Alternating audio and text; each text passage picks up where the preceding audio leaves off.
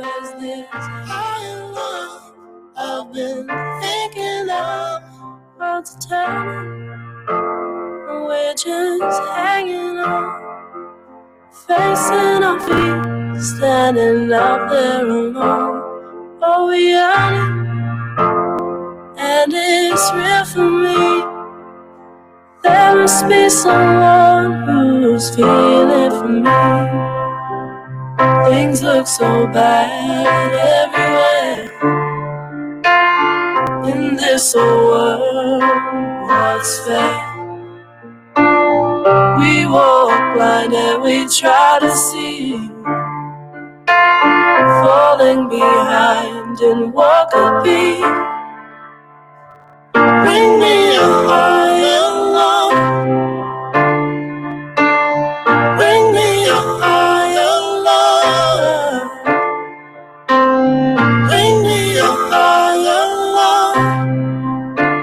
Where's this higher love I've been thinking of? I will wait for it. I'm not too late for it. Until then, I'll sing my song to cheer the night alone.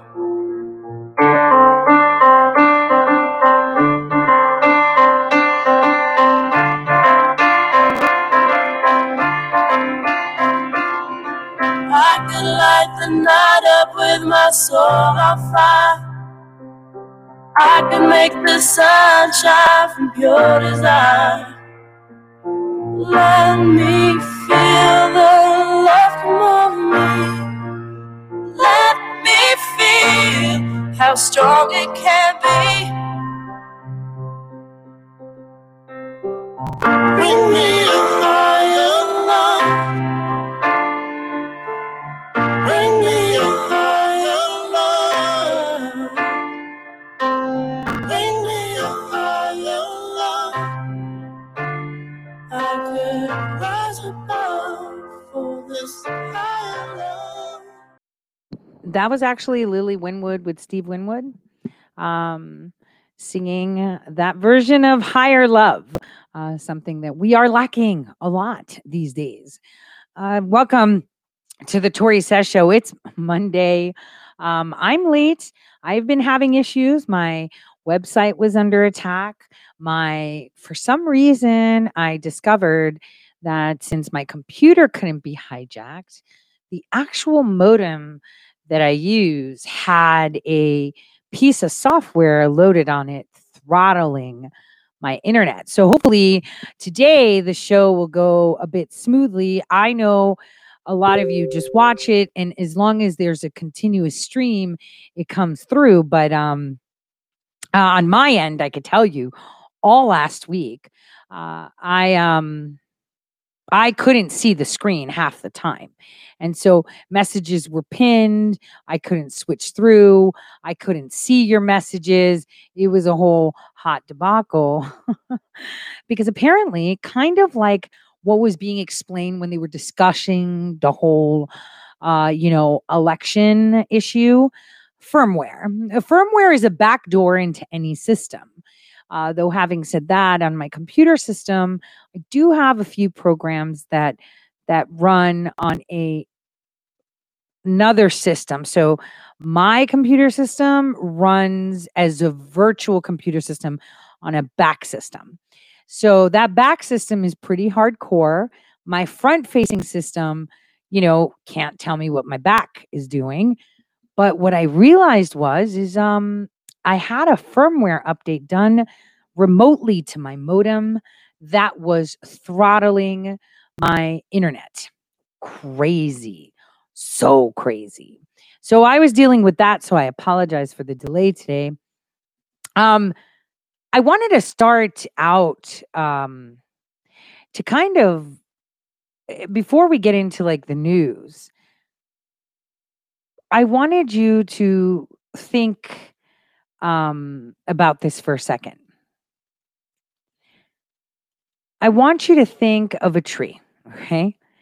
And this tree is just standing out in the field. It never has to, fight for sunlight, never has to fight for rain. It's just, it always has everything it wants. A tree like that is never going to be a king because it never had to fight for anything. Never had to fight for sun, never had to fight for air. It was just by itself standing there. It always got its share of everything. So it never became a king in a forest. It just lived and then it died. It wasn't interesting. It was something that was not interesting.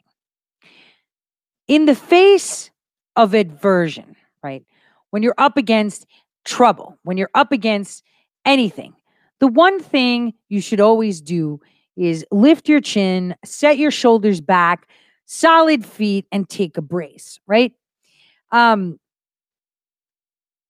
That's the best thing anybody can do because you may fail, but you may conquer, right? This is how you always position yourself in life in anything. You have to see it through, regardless if you eat dirt or if you get it. And everything may seem wrong. Everything may tell you your future is so grim. There's no way. And that's the thing. A lot of people cower to that. But if you keep yourself in check, you will continue. And the worst thing that can happen is you bow out. That's basically it. Because what is it? The Moorish proverb, he who does not travel doesn't know the value of men, right? That's very true. I see so many messages, so much. I think people were waiting for a knight in shining armor. And for months here, I've been telling you all the hard work begins in 2021. Regardless of the work that you cannot see. God doesn't tell you what he's doing. Oh, geez, no, he doesn't. It's not like he's going to send you those angels we saw on movie night yesterday that were really bad rappers and, bootleg angels to kind of show you. Guidance is what you need, and guidance should come from within.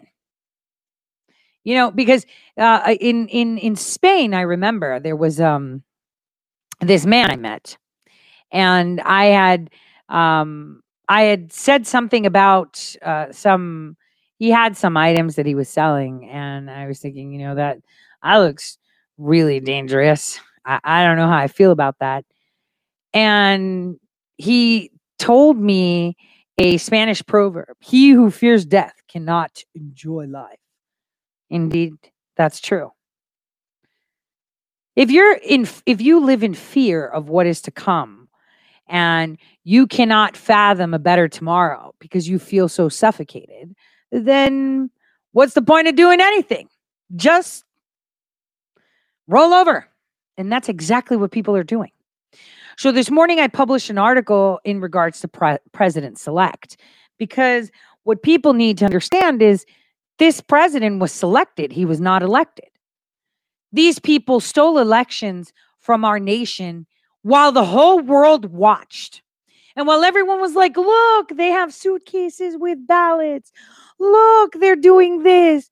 Nobody cares. You could have had Biden himself filling ballots out and counting them and feeding them in the machine. They would still give it to him because your voice is not being heard. It has not been heard for over 2 decades. 2 decades. Your voice has not been heard. It doesn't matter if they were sitting there and you were watching them. You could have been in person, touching them, flesh and blood, touching them, poking them. It didn't matter. They were going to give it to Biden regardless. So the point is, this is where you're at. Do you sit down and say, oh, I guess I'm overpowered, roll over, or do you do something about it? This is where you are at right now. You have to decide how you move forward. Do you let the corporations that aren't throttling you for what you say, but they're throttling you for what you may hear? They don't want you listening. They don't want you reading. They don't want you educated. They want you to obey. Obey, obey, obey. So for all those people out there, oh, yeah, Trump, I'm so tired of this. He totally abandoned. What is he supposed to do if you're not willing to put in the elbow grease? Well, all of us are doing something, aren't we? So we're starting with Ohio. Seems like Portman's office that I spoke to yesterday. Motivational speech right there. I don't know. Maybe I motivated him not to run again, but you know, it's quite interesting that he's not running again after that conversation yesterday. It doesn't matter. You could say you're not running again, but we're going to make sure whatever pension you have, we confiscate. Whatever money you've banked, we take. We will not just let you go away quietly. We will hold you accountable, period. Kind of like what I wanted to start today with was introducing you to a very, very good book. I've talked about this before, called Animal Farm by George Orwell. A lot of people, don't like to read anymore. No, I don't blame them because in this society today, we are so overwhelmed with instant gratification and instant information that our eyes reading words make us tired. So Animal Farm is exactly what you're seeing in front of you right now. Right now. So let's take a look at this short clip of someone talking about what is Animal Farm. Take a listen.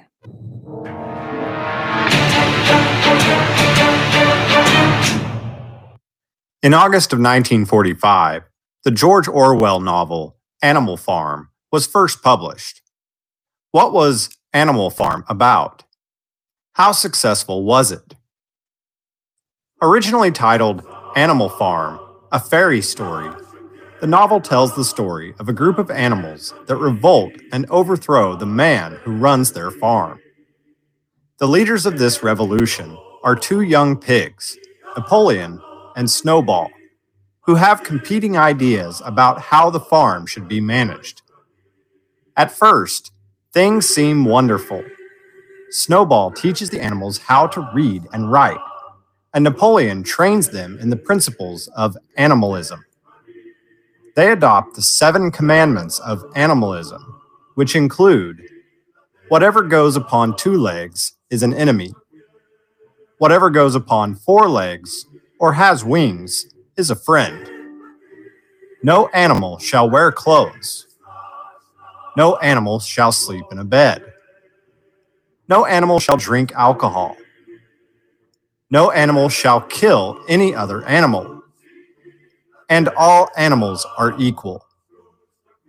However, as the story progresses, Napoleon and Snowball begin to challenge each other for leadership over the farm. This ends with Snowball being chased away and Napoleon taking control.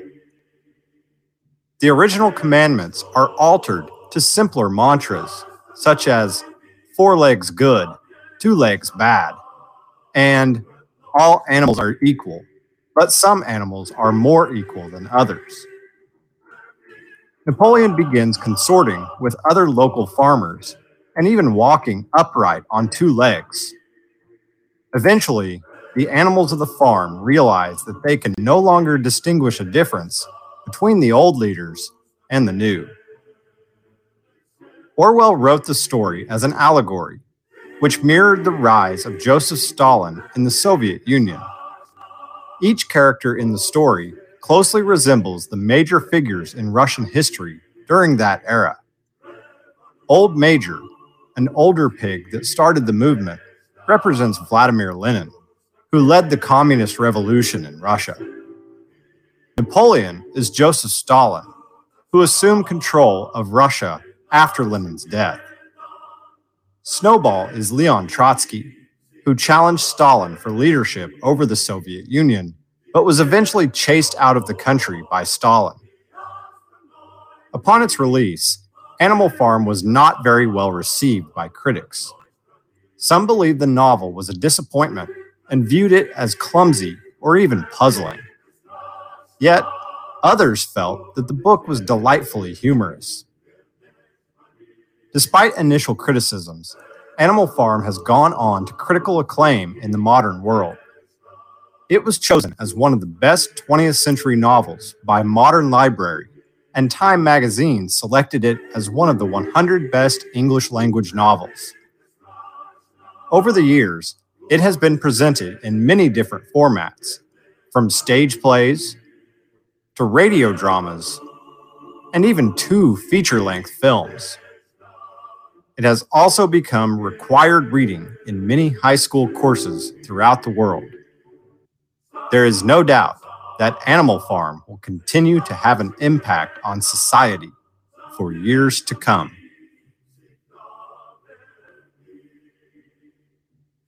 Yes, it will, because you are living that. See, some animals have more rights than others. This is what you see right now.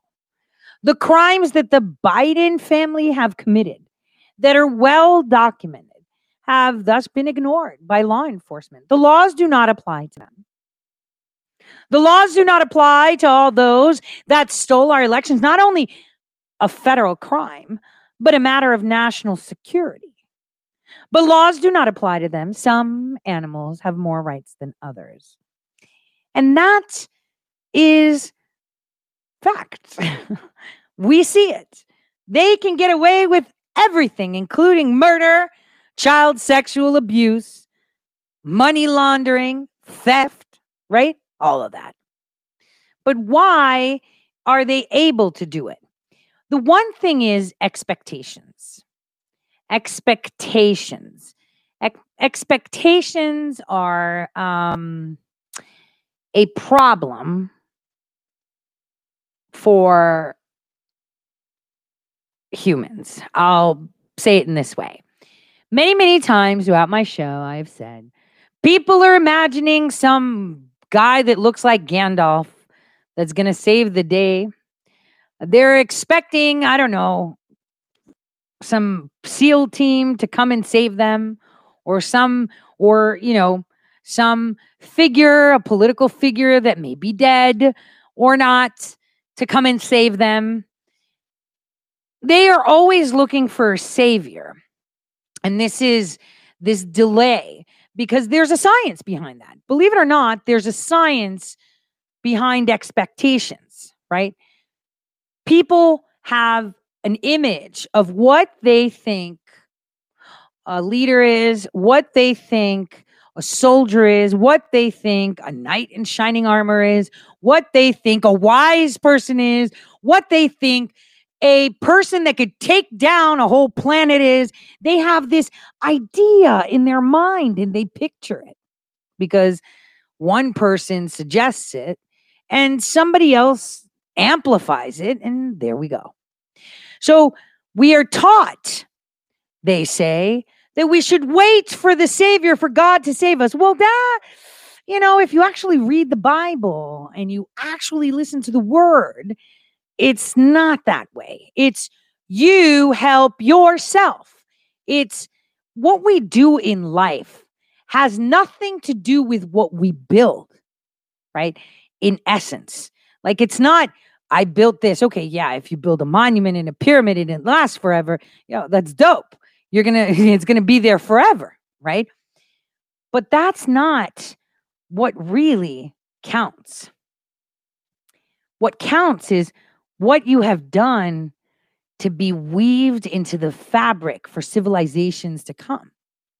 And change brings improvement. Therefore, to have something perfect and something good, well then, change must always be present, right? That's the reality.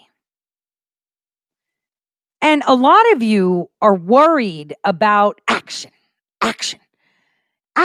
Ooh, we need action. We need things done. We need them arrested. You shouldn't be worried about actions. You should be worried about inactions, and not of others, of yourself. I say this with a lot of love and affection because I've been saying the same thing for a while. Change is constantly present. Change is what makes things beautiful. But your expectations are what cause failures and what cause you to be disheartened. It is your expectation. Oh, look, this came. This means this. Oh, and then you have this imagination of what something looks like, and it's totally not that. And then when the truth comes to you and it's not Gandalf, you're just like, yeah, I don't know. And suddenly you're stuck. But from the Imagine Dragons song Polaroid. How did it come to this sound? Love is a Polaroid, letter in fiction. It's nice, but we get something interesting when it's played backwards. Here, take a listen.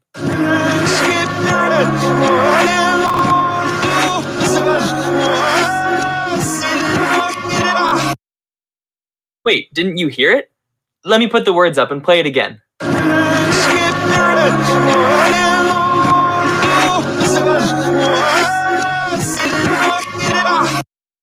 You hear it now? That's weird, right? Well, the weirder thing is, why didn't you hear this until I put the words there?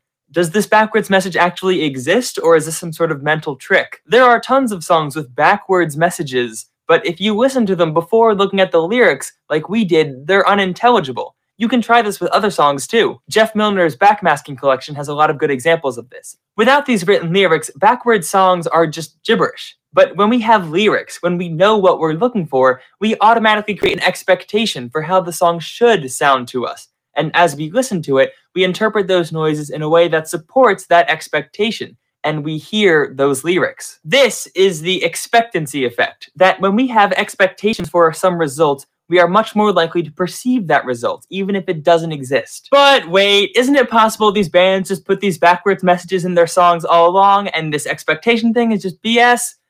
Well, probably not. Some artists have intentionally put backwards messages in their music, but the majority have not. Most of this is just pure expectation. People wanted to find something, so they did. I mean, if you spend some time looking, there are backwards messages in everything. Remember the song Polaroid I showed you in the beginning? That's not from a YouTube video or anything. One night, my brother and I just sat down and tried to think of a backwards message for the purpose of this video. So it seems like expectations do, in fact, influence our perception of reality. And in 1973, psychologist David Rosenhan conducted a fascinating experiment illustrating this. Rosenhan wondered if psychiatrists and psychiatric wards could reliably tell the difference between sane and insane persons. So he and 7 others pretended to be hearing voices and were actually admitted into real psychiatric wards across the United States. Now, after this, they began behaving normally again, but it still took them a while to get out, an average of 19 days. And none of them were released as totally normal, but instead with the label schizophrenia in remission. This first part is really interesting and reveals some kind of shocking things about the state of psychiatric wards in 1973.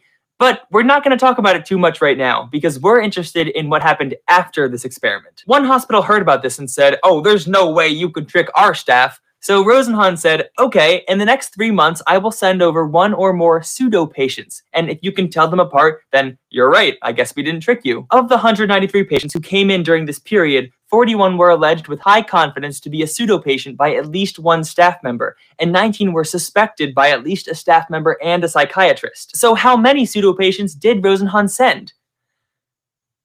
0. All of the people the staff and psychiatrists identified were, presumably, not faking at all. But when Rosenhan said he would send in pseudo-patients, this created the expectation in the mind of the staff and the psychiatrists, and they then interpreted behavior to fit their expectations. They saw what they wanted to see. Okay, up until now, we've been talking about how the expectancy effect can influence our perception of things, but there's another component of this we haven't yet addressed. Sometimes we also experience real behavioral change as a result of our expectations. Let me share the perfect example of this. A placebo. A placebo is the expectancy effect. You take a pill or injection that does absolutely nothing, but because you expect it to work, your body acts like it's real medicine and you can get better. Quick side note, placebos are not 100% effective, and it's hard to tell how effective they actually are, but they definitely have helped some people. Now, there's one more example I want to share with you to really hammer home the power of this behavioral change and the expectancy effect in general. In 1965, psychologists Robert Rosenthal and Lenore Jacobson gave an intelligence test to a public elementary school in the beginning of its school year. After that test, Rosenthal and Jacobson used a special method to identify about 20% of the kids who were expected to grow much more than all the other kids, and they shared that information with the teachers. 8 months later, at the end of the school year, Rosenthal and Jacobson come back and give that same intelligence test to measure how everyone's grown. All the students have grown. Naturally, they were in school for a year, but the students they identified, that 20%, grew significantly more than the other students. Maybe you've already guessed this from the direction of the overall video, but here's the thing. Rosenthal and Jacobson didn't have a special method. That 20% of students they identified as high growers, totally random. But they still grew more than everyone else. You see, when teachers were told that some students were expected to grow rapidly, their expectations for those students changed, and without realizing it themselves, they behaved differently. They had better moods around those students. They paid closer attention. If they would raise their hand, they would give them more time to respond. And all of this actually helped those students do better than others. This expectation effect is powerful and crazy, and there are so many more applications for it than just the 4 we have mentioned. But even these 4, I think, are pretty big. It can cause us to interpret or hear things that aren't there. It can cause us to misdiagnose and misunderstand someone's condition. It can help people get better when they maybe technically shouldn't. And it can change the way we treat people without us even realizing it. Maybe Marshall McLuhan says it the best. I wouldn't have seen it if I hadn't believed it. Brother, I'll see you on weekday. Hey everyone, thanks for watching. If you liked this, there are 2. I wouldn't have seen it if I hadn't believed it. I wouldn't have seen it if I hadn't believed it. That's very interesting, isn't it? So, what is it that you couldn't see? Well, freedom is something that someone possesses only if they have the courage to defend it. And while many people say, well, I can defend freedom, you have to think, are you willing to go without food, cigarettes, internet, house, a job, your cat, your dog? That's the question. Now, no one ever calls for a fight. I said over 6 months ago, the real work begins in 2021. He's waiting. When will you call? That's the thing. We're already seeing the buyer's remorse from the left. They can cause damage beyond belief, and that is exactly where they're taking it. Hence why it's so important these first 60 days to get to work as fast as possible. Now, while all of us love our creature comforts, we fail to realize that this is the precipice. This is where it's at. You're explaining to others what's going on. You're sharing the message. The left is now agreeing with you. Holy crap. What did we do? But the question is, what are we doing? Where are the actions? This is why I said it's hard work. I'm pretty impressed that after that call with Portman, that, oh man, do you know what he did when he was in the White House back in the day? Damn. So here's where work actually begins. We're seeing Inspector General Michael Horowitz put out, we're checking to see if any current DOJ official engaged in any improper attempts to have the DOJ seek to alter the outcome of the 2020 presidential election. Now, that means that they're investigating allegations within his jurisdiction. But you have to understand that the OIG's jurisdiction does not extend to allegations against other government officials. So in essence, what they could do is look at lower level employees, right? But not SCSs, not appointed persons in certain positions, just them. Now, if anything, the one lesson that those that were spearheading the fights, the big leaders, many of them have learned, is that just because group says this is valid doesn't mean it's true. Now, they've been pushing this message too. a lot of these leaders of truth. Well, they fucked up. Okay, they fucked up because obviously you didn't do well enough. You couldn't fathom that there were other systems in place. You believed that everything was thorough, above board, and because you had the clearances, you could see shit. Well, that's not the way the swamp works. There's shit you don't see. There's shit that's happening behind your back, under your feet, up your behind your head, anywhere that you will not see. So a lot of people right now are eating serious crow silently because they realized that while they were at the forefront, they fucked up. They were listening to what everyone else was saying, well, so-and-so, and then thousands and hundreds of thousands of people were promoting that message. Therefore, it must be true. So this is how it is. This is exactly how it is. So I like to serve crow, and I feel bad that I'm serving crow to people that I admire and look up to, but I'm still telling them, yo, you fucked up. So the point here is what do you do now that you've realized that where you thought you knew the floor was there, wasn't? How do you fix that? Check your gut. What does your gut tell you? See, it's always about the gut. Yesterday on movie night, we watched this thing called Look Again, right? It was a movie from 2017. It was a comedy, actually. Such a comedy, right? That even the casting was comedic. Like the main character was silly looking, everything. But the point of that is that this guy, he meets his angels and they give him glasses and he can put them on and see who's good and who's bad. That way he can make decisions so people don't backstab him or that his life can continue in a better way. Well, the problem with that is, and I've said this before, a lot of people have access to the same technology I do. Now, the whole premise of that technology is that you remain objective because you can see with your eyes and your eyes are biased and your eyes have a certain view and therefore you might be a bad person. So if you're looking through glasses to tell you if someone else is bad, you're going to identify bad as good and vice versa. So what you have to understand is that the looking glass doesn't have any room for subjectivity because then you get subjective outcomes. And this happens all the time. It's called expectations. You believe because you have a career of so many years that you know exactly where to look. And unfortunately, you really don't. Because there are forces that you cannot see.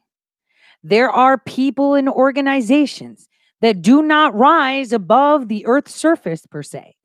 They do not breach the water and bob their heads and tell you, here I am.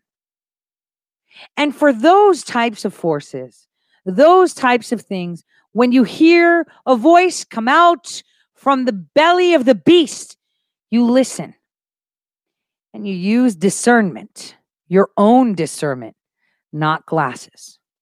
So the problem that we had was that both sides, the good and the bad, were very subjective when tackling issues.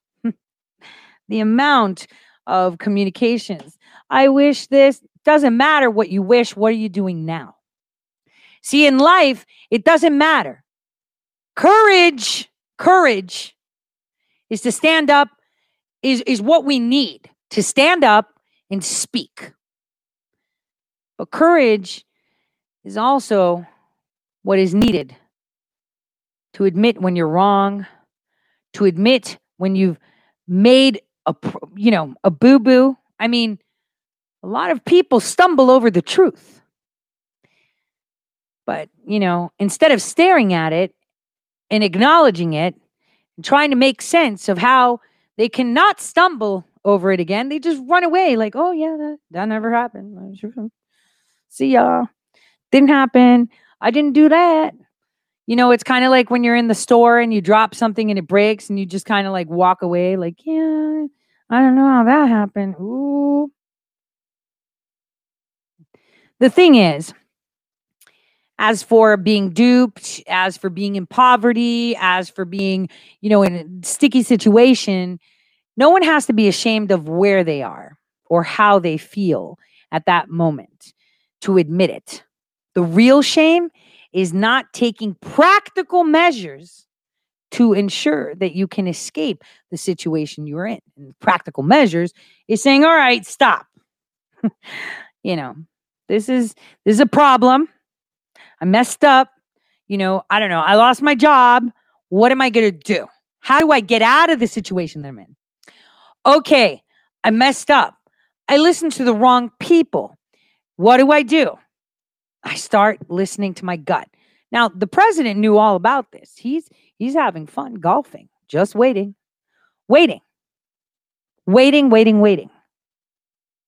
Because he's not leaving behind a monument, a pyramid, his face in Mount Rushmore, a big grand, I don't know, toy car, whatever. He's not. What he's leaving is what he has woven into your life, right? And that's understanding what it means to be an American. And rather than worry about mistakes, because humans have the tendency to worry about their own mistakes rather than what their enemies are planning for them, right? You need to focus on that. It doesn't matter if you make mistakes. It doesn't matter if you messed up because it had to be this way. See, without misery, without pain, without suffering, without disease, you cannot see. You cannot see what is good. I've told you that Pandora, though in the myths, has been shaped into a character that was a curious cat that just fuck shit up for opening up a jar, box, whatever you want to call it. No. She showed the biggest act of love ever. And President Trump did the same. He showed you compassion. He showed you support. He showed you love. He gave you tools to understand what it is to be an American, how proud you should be to dictate your own economy, your own wealth, your own direction, right? He did all that.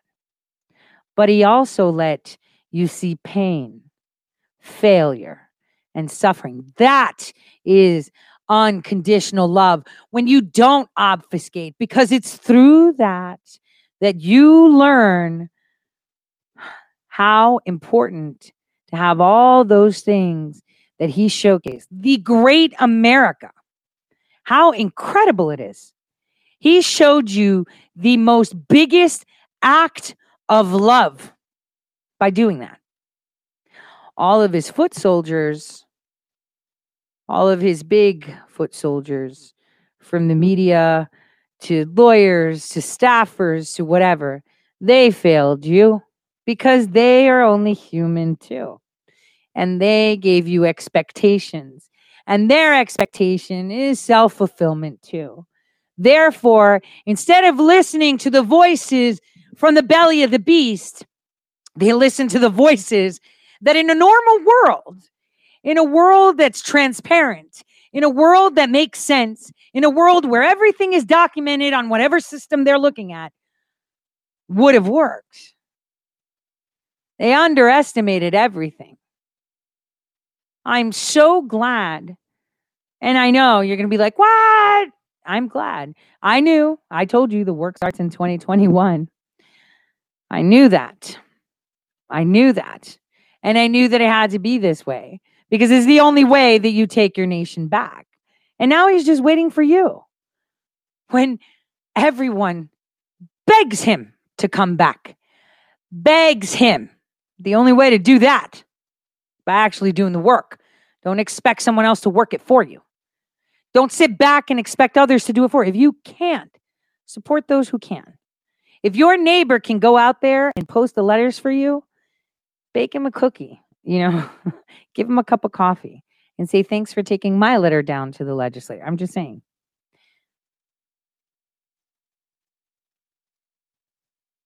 This is an incredible time to be alive. And I know a lot of people are thinking of, this is insane. Our nation is going to hell. No, this is exactly what we needed. See, with the OIG thing, people are out, whoa, we're going to get them. But people don't pay attention to reading things. And they think it's a big hope, push. It's really not. It's just he's doing his job, and that's it. Everyone is starting to realize. People are starting to fight back. But see, they're fighting back, hitting Biden and Kamala, right? They're corrupt. They're disgusting. We know it. Whatever. They're losers. They're criminals. The whole 9 yards. We know that. We know that. But the real people, your real enemies, do you not see them? Do you not see who your real enemies are besides yourself? Who are your real enemies? It's the corporations. It's the damn corporations. They've mind screwed you. They have mesmerized you into everything. They supported this fake administration in a nation that no longer exists. We need to stop being afraid of what mistakes we can make. Because just because many of you don't have an interest in politics doesn't mean that politics doesn't have an interest in you. And this is why we are in this position. Because I don't like politics. Well, then I guess you're not a free citizen. You enjoy slavery. Because that's exactly what we are. And until you face it, that you are actually a slave right now. That you're living a life on your knees. Well, then you're still lying to yourself. You're still lying to yourself. Because we are slaves. Your voice doesn't matter. You could say whatever you want. You could say whatever you want, but I can tell you something as a time traveler.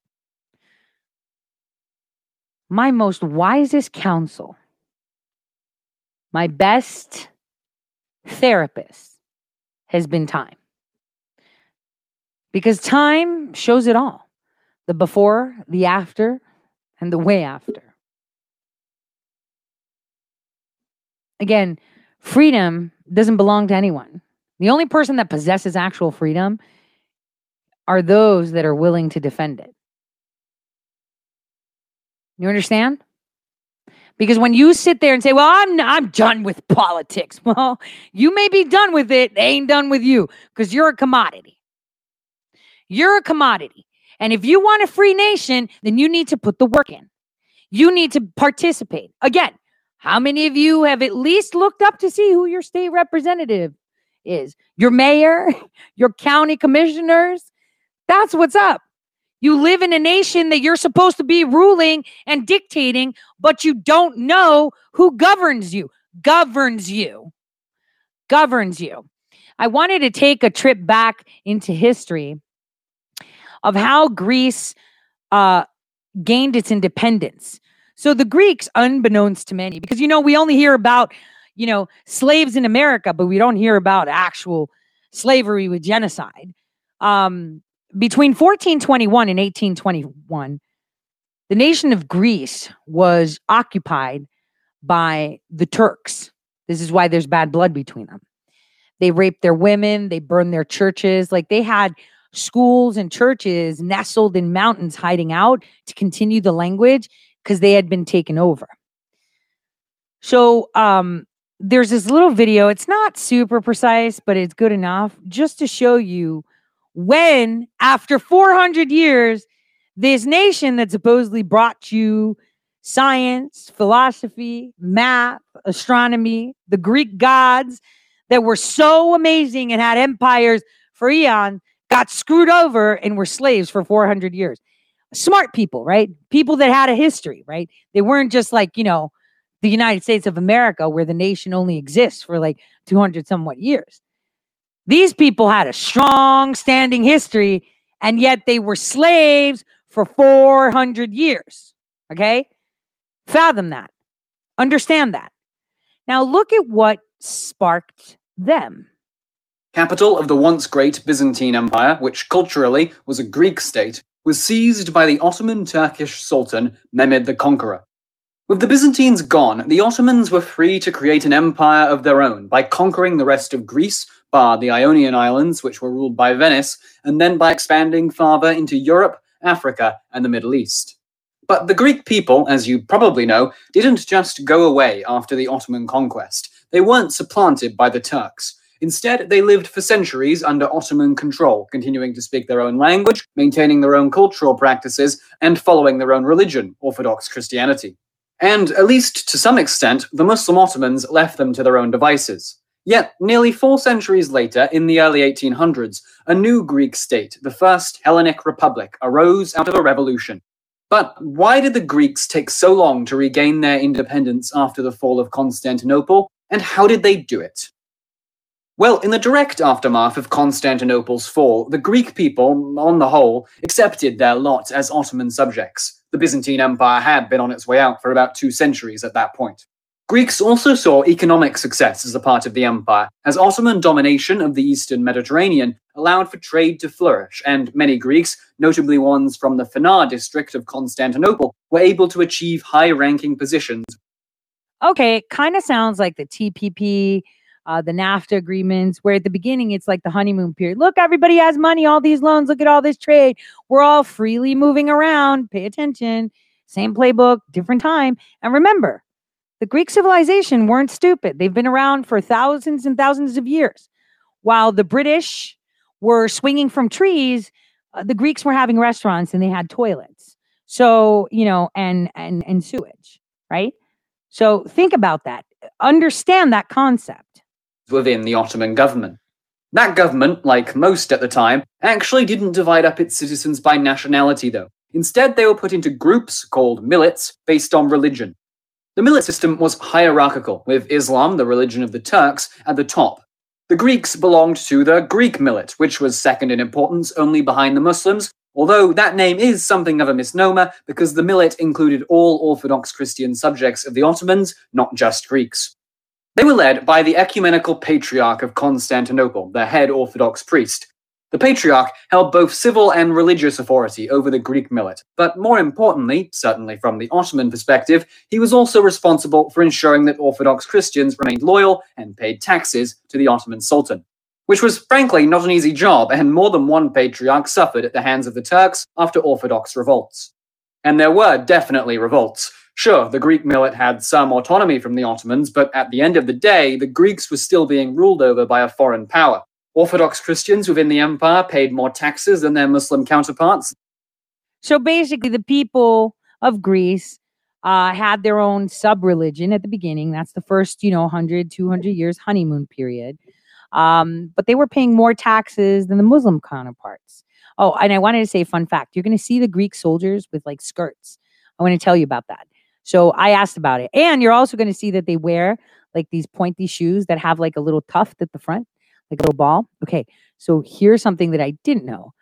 Greeks were wearing short skirts, what they call fustanellas, during the war. And I always asked, Greek men are all manly. Why do they wear skirts? Apparently they use them so they can go to the bathroom when they were on watch. That's it. So they could go to the bathroom when they were on watch. And so their shoes had like this little pom-pom at the front. And I was like, why was there a pom-pom? This is like decoration, like feathers. And apparently in that pom-pom, they would hide knives and spears so they would kick their enemies and the enemies wouldn't see the weapon. That's pretty hardcore. I mean, I'm just saying that's pretty cool. And in Crete, because they would stay on the mountains, those MC Hammer pants? I kid you not, okay? The MC Hammer pants, their custom wear was like those MC Hammer pants. apparently they would have the crotch so low because they would go to the bathroom and then dump it, or, so it can hold it without, ew, right? Disgusting. But hey, these are stories of war that people, don't really think about. That's why the Scots wore kilts and went commando, because when they were at war, they would hold their post and, they wouldn't have to be caught with their pants down. Their word counted for less than a Muslim's in a court of law, and anyone who renounced Islam after converting, as many Greeks, for a variety of reasons, did, was put to death by the Ottomans. So at no point during the centuries of Ottoman rule was Greece ever fully pacified.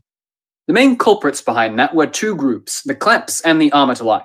You see, when the Ottomans conquered Greece, they easily controlled the country's plains regions, mostly near the coasts, but they had a much harder time ruling the mountains inland. The Kleps were basically Greek mountain brigands who defied the Ottoman state but preyed upon both Muslims and Christians alike. The Armatolai, on the other hand, were actually the same group of people, mountain Greeks, the only difference being that instead of stealing, the Armatolai were paid by the Ottomans to fight off the Kleps, which sort of worked, but one day's Armatolos could easily be the next day's Klept, or vice versa, depending on whether there was more money to be made in robbery or by taking a paycheck from the Turks. The key things to keep in mind are that both the Kleps and So basically, the Kleftis, right, the thieves, were patriots. They would fight off the Turks, but as long as they made money. The other guys were mercenaries that would steal and make money on anyone's back anyway.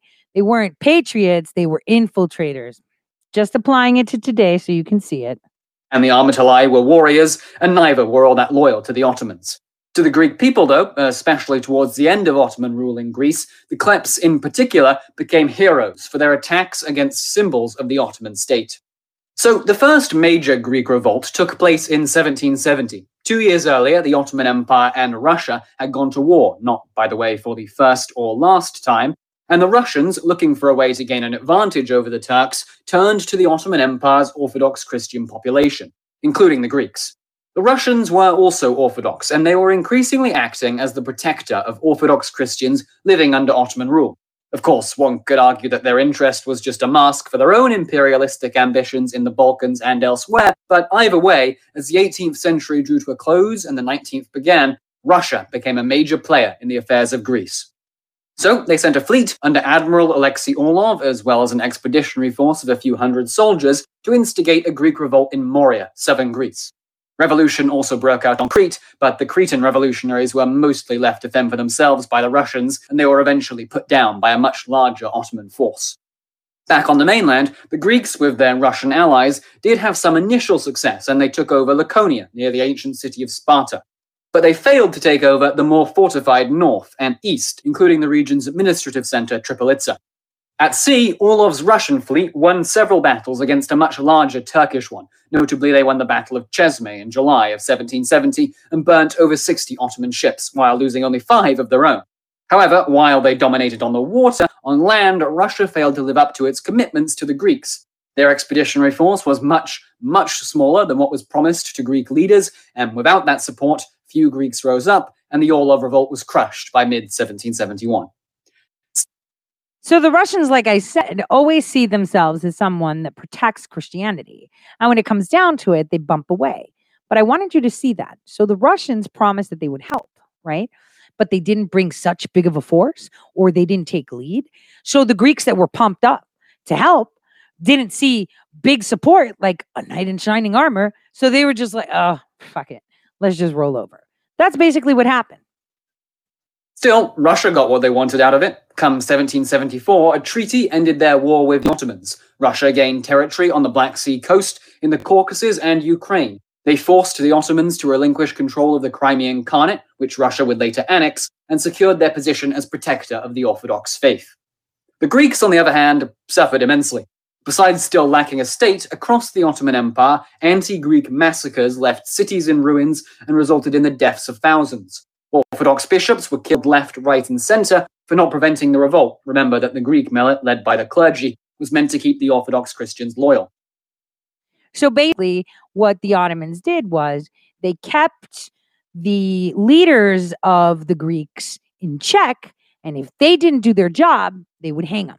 So basically, the Republicans were supposed to keep you in check, but because they didn't, they're hanging them. I want you to pay attention to that. Think about it. The patriarch himself, Meletius II, escaped execution but was removed from his position and banished. The next generation of Greek revolutionary leaders would not be so quick to rely on Russia, and instead turned to the West. However, the revolutionaries in Laconia, and for a short time on Crete as well, had established their own local Greek administrations, free from Turkish rule, for the first time in centuries, and that brief taste of independence whetted their appetite. Over the next 50 years, Hellenism, a sense of Greek national identity, gained considerable strength, and by the 1820s, it had penetrated every level of Greek society, including many in the clergy. So I want you guys to pay attention to this because this happened over 400 years. We had this happen over 4 years, right? Where everyone was finding alliances. We had patriots, infiltrators, mercenaries, and then people got their feet wet in something called nationalism and kind of liked it.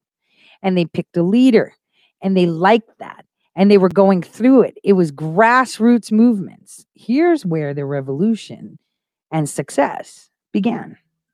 This time around, the Greek people both wanted independence and many more were ready to fight for it.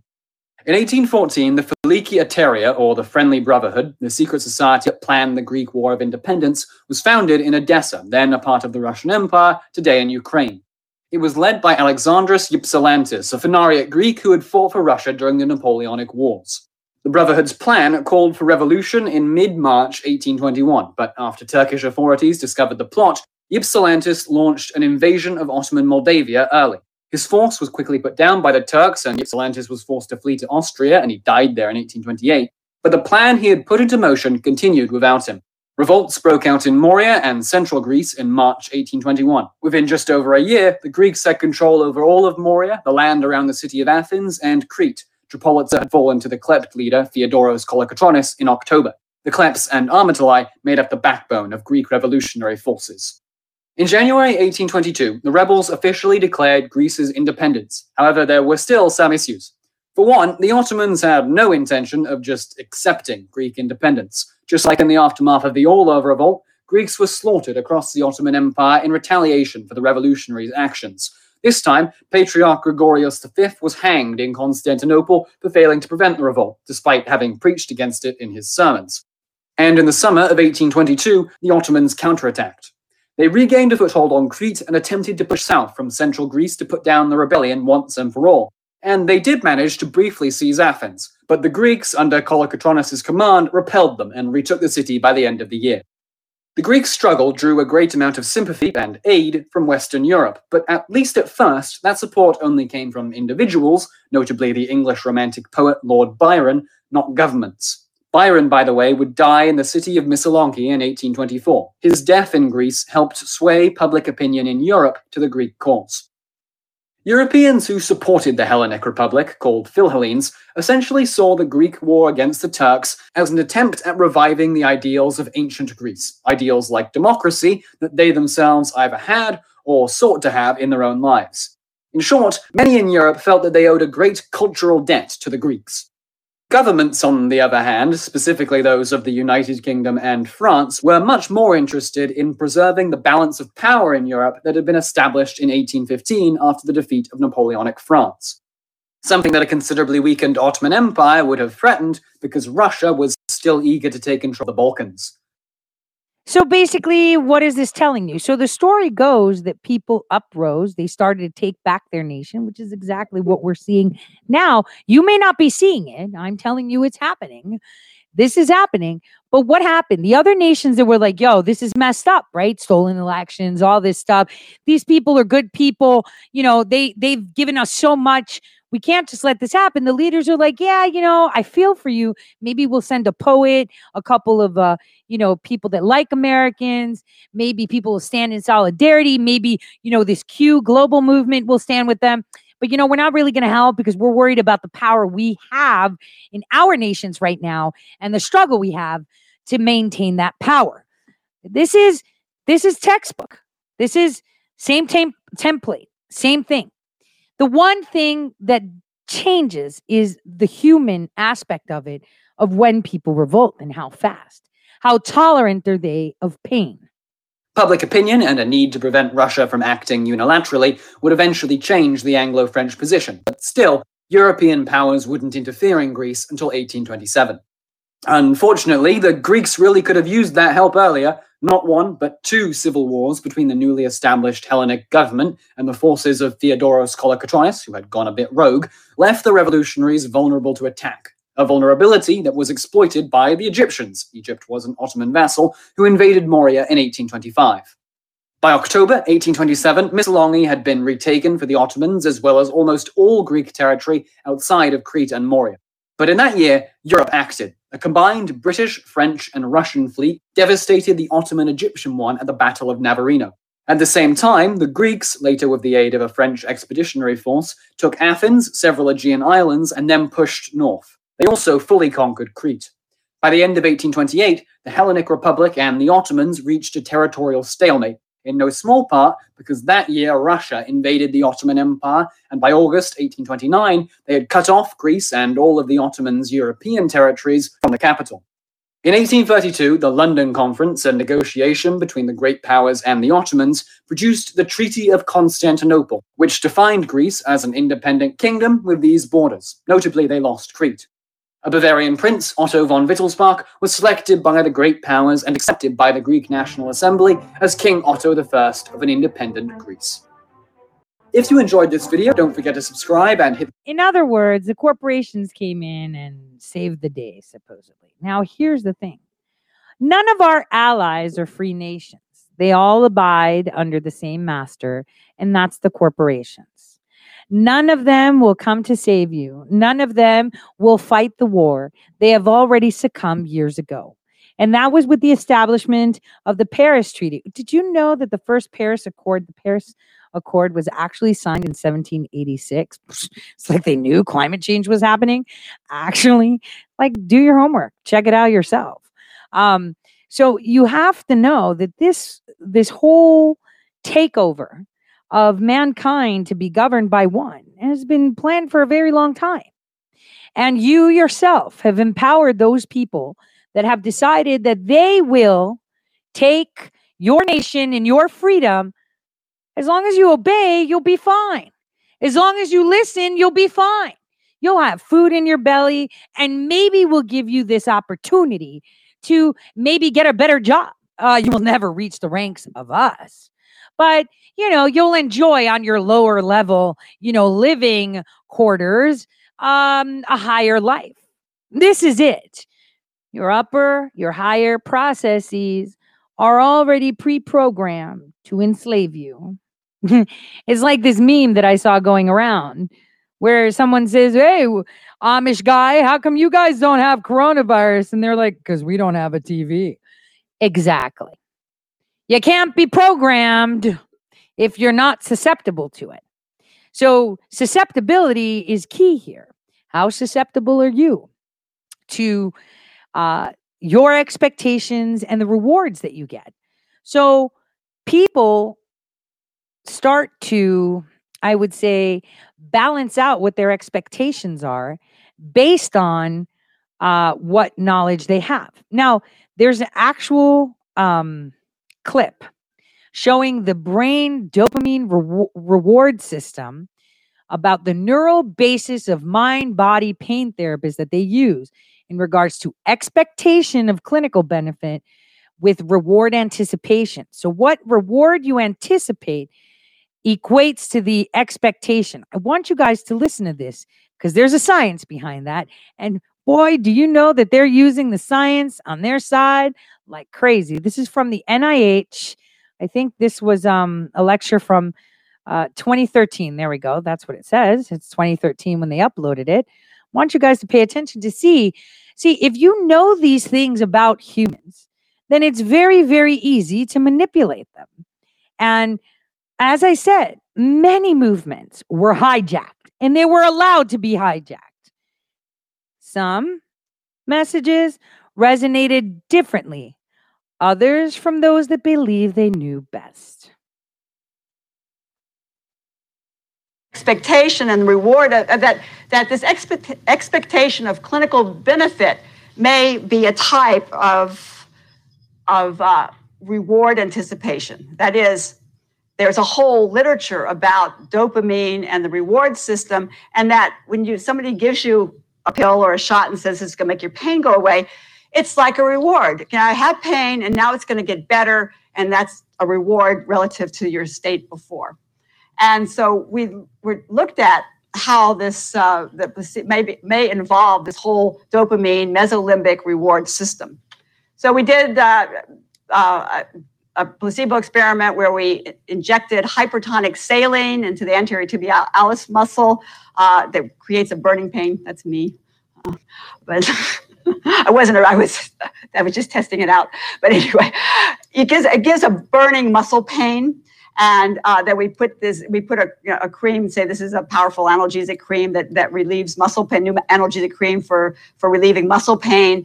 And then with or without the cream, we find that without the cream, here if we had people rate on a scale of no sensation, the pain threshold, to the most intense pain tolerable, that we're ready to walk out of the experiment, then we have a pain that's in this range here. And we do the analgesic cream, it goes down. It's not a huge effect, but then again, this is about the same effect as you get with an opiate. So it's with these types of scales, that's not a bad pain relief. But what we found is that, in fact, that's an average. This is an average of all the subjects. Some people had a huge pain relief. Some people had no pain relief. And this seems to be the case with the placebo experiments. There's a lot of variability in placebo responsiveness. So if we look at, not very good pictures, but anyway, this is showing how much of a placebo effect the person had. And this is looking at taking anatomical scans of the brain and looking at the size of different parts of the brain. And we found that people that had more of an analgesic response to the placebo had larger ventral striati and larger prefrontal cortices than the ones that didn't. And that there's actually an anatomical correlate of how much of a placebo response they're going to get. And then there's various psychological tests, trait type tests for looking at a person's tendency to that is related to dopamine transmission. These are dopamine related traits. And there are such things as novelty seeking, behavioral drive, fun seeking, reward responsiveness, and the opposite of avoiding harm. I have one person in my lab, a skydiver, Lucy Flo, that rates really high on this. So, but people that rate high on these scales are also have larger, again, anatomically, their ventral striatum and dorsolateral prefrontal cortices are larger than people that rate low on these same scales.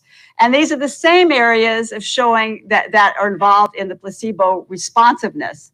So it kind of comes full circle that the more they respond to placebo, the larger these areas, and the larger these areas, the more they have these dopamine-related traits, suggesting, again, that this whole system is important for placebo analgesia, and also is important to explain why some people respond better to placebo than other people. So it suggests that individuals high in dopamine-related traits may be better placebo responders than those that aren't. So this is another type of thing that we want to follow up about the traits of people and why are the factors that are important for placebo responsiveness.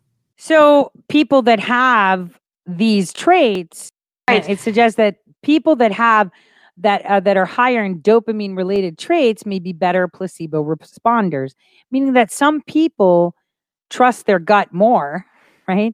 And what they tell themselves than what is provided to them via medicine or reinforcement by others. And that's conditioning, and that's actually biological. I mean, you could blame the soy in the water, you could blame the media, but in essence, there's no one else to blame but yourself. We always have to blame ourselves. And it's through that we understand more. Now, my computer's acting crazy, isn't it? There we go. Maybe that'll fix it. No, it's not. Looks crazy, right? We always blame ourselves.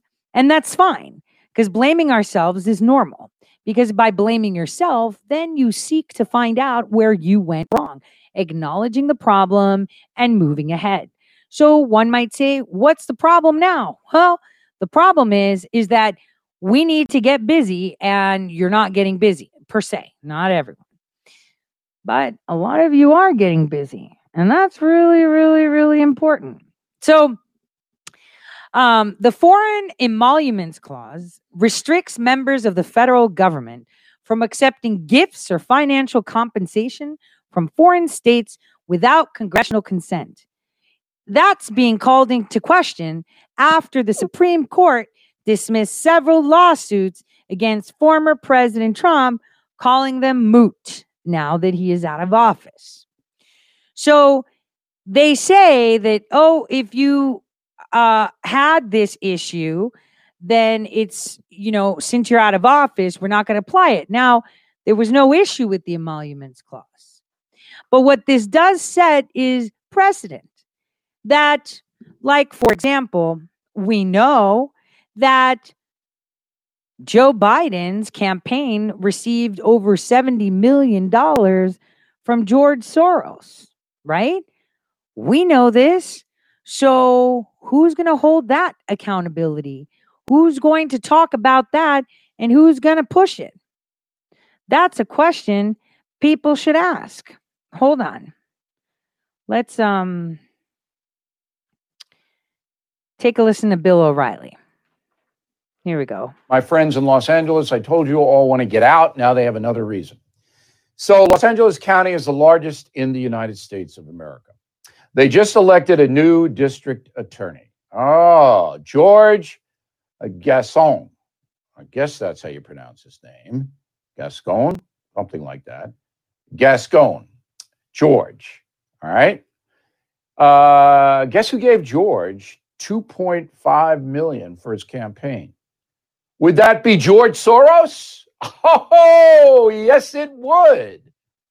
So this Gascon guy, he's the most liberal guy I've ever seen. He's knocking out. Ready? You're not going to have bail for any misdemeanor or nonviolent felony offense. That means you sell heroin, no bail. Meth, no bail. Nothing. You're not going to be prosecuted under the gang enhancement statute. That means if you're in a gang recognized by law enforcement, you get a stiffer sentence. That goes. Why? Because George wants to rehab all the criminals. Which I'm not against rehabbing criminals, but this is just a point. Now, a lot of people are arguing, well, George Soros is an American citizen. Well, all his money is based overseas, and he represents different governments. We got to talk color revolution again. I got to bring that up now that you see it in front of you. What is it? Open societies? See that in front of you? Now, aside from that, I wanted to bring your attention to something else. We have a supposed president-elect in the White House right now that has just given the green light to allow foreign nations to have power and access to our power grids. Now, when that happens, that means that they have access to our actual power, which means they control what we can see. They can put us in the darkness. They can annihilate us. Yet, that's a president that you want in the United States? What are you going to do about it? I can't do anything about it. The media is like, totally supporting him. No, you don't have to sit down. There are so many things you can do. So many things. And that's the problem, that you don't see that. You don't see just how you can take that down. This is where you can demand your attorney general to file a claim against the so-called president-elect Biden admin and say, we as a state do not allow foreign nations to have power in our power grids in our state. Where are you guys? That's what you do. You use the weapons you have. We don't need to use guns. We don't need to use muskets. We don't need to go slaughter people in their sleep in the middle of the night on Christmas Day. We can use the tools that we still have. So this is all you have to do. Pound your phone with the AG and say, hey, yo, I just heard I just heard that the United States is rescinding the order banning foreign involvement in U.S. power grids. What are you doing for my state, dude? Well, it is I don't give a this is my state. He could say whatever he wants. He could do what he wants in the District of Columbia, but I don't want any Chinese person, Russian person, African, European, Asian, Australian, Antarctican, alien, whatever, to be able to turn my lights on and off and my access to communication on and off. That's what you say.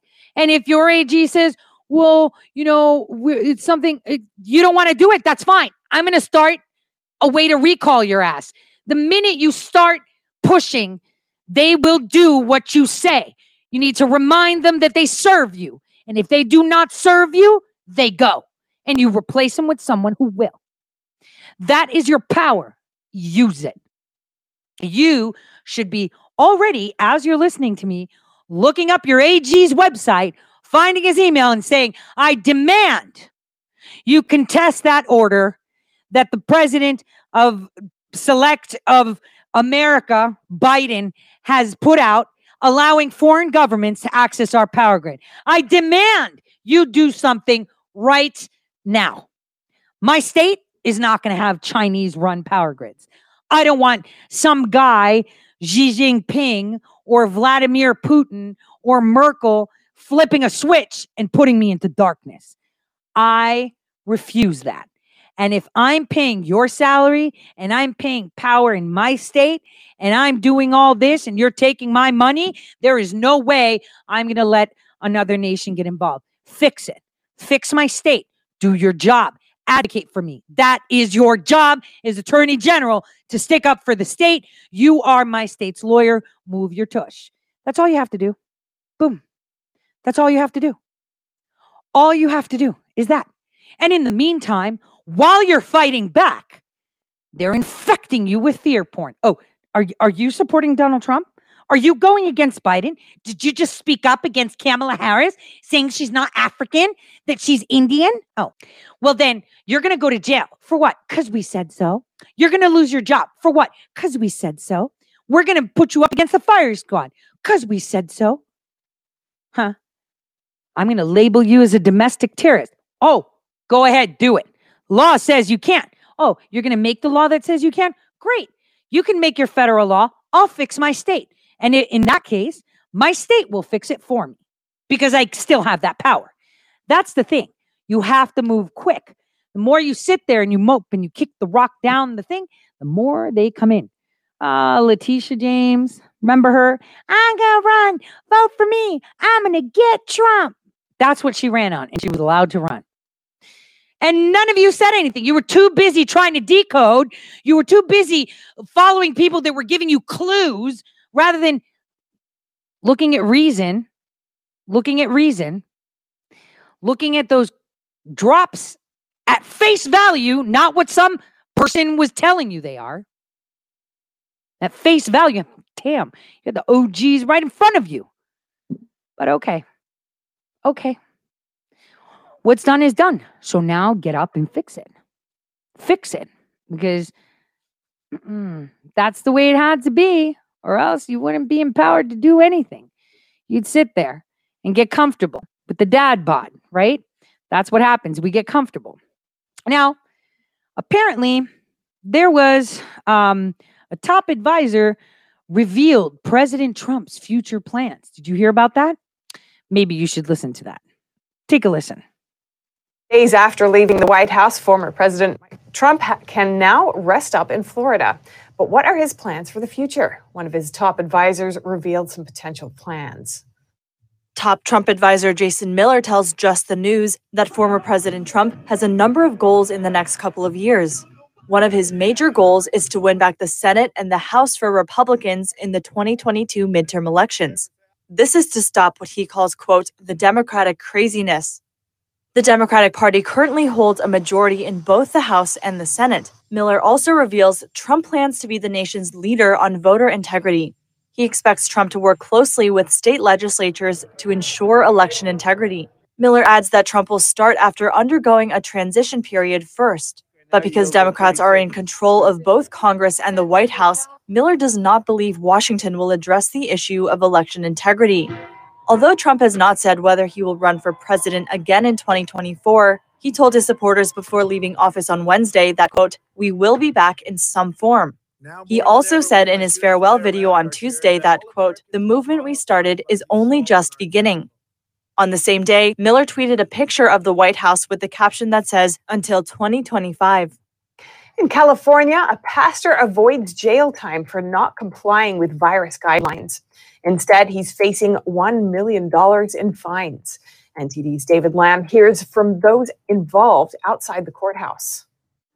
Santa Clara County called for the arrest and jail time for Pastor Mike McClure and Pastor Carson Atherley for not enforcing church members to follow COVID guidelines. The attorney representing the pastors, Robert Tyler, said that jail time is possible, but the court is seeking monetary fines rather than jail time. This was after a rally and hearing at the San Jose courthouse yesterday. So at this point in time, it does appear to be off the table. I don't think we're going to be looking at these gentlemen in handcuffs anytime soon. Organizers and supporters of the pastors met before the court hearing.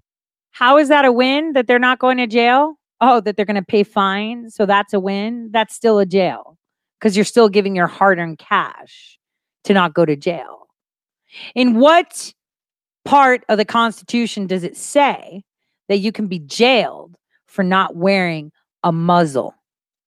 In what part of the Constitution does it say that without evidence of you being a danger, they jail you? It doesn't say it anywhere, does it?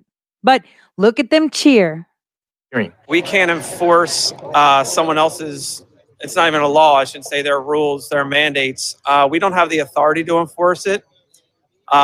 Specifically, masks, it's a medical device.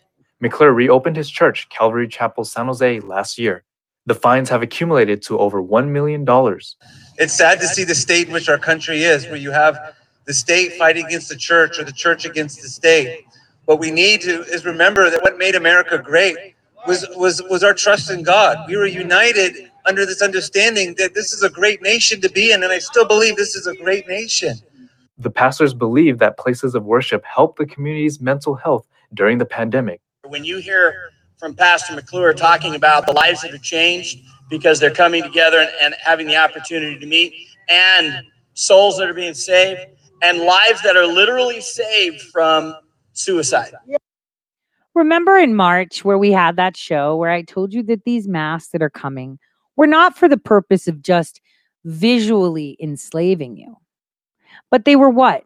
To make you fear another person, to cut off social interaction, to dehumanize other people. That is exactly what they wanted to do. This is how they operate. That is the whole purpose of this mask. The mask itself says that it does not help you against viruses. It tells you the truth. Yet the truth is in your face and you see it with your eyes, but people don't believe in the truth anymore. Remember? I couldn't see it until I believed it. And the problem that we have now with the majority of society across the planet is to use truth as it is, face value. I type something, it's at face value. I drop something, it's at face value. I tell you something, it's at face value. What happened to the naked truth? Naked truth? Where's the naked truth? Oh, you have to believe it to see it, right? You have to believe the truth. So it's not about truth. It's about what you believe. They've been saying that. It's not about truth. It's about what you believe. Face value, face value, face value. I've been telling you who I am all along. Has anybody else? I don't think so. But face value means nothing to a lot of people. Nothing. Wait, where's that other extreme viruses? And we don't need to see that. We don't need fear porn on this channel. There's enough of that everywhere else. Oh my gosh. I'm going to take a break. I need my coffee. So let's listen to this jam.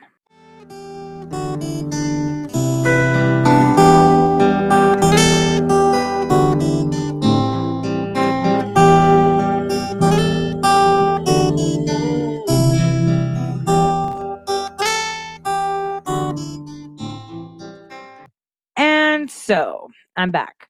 I needed a break.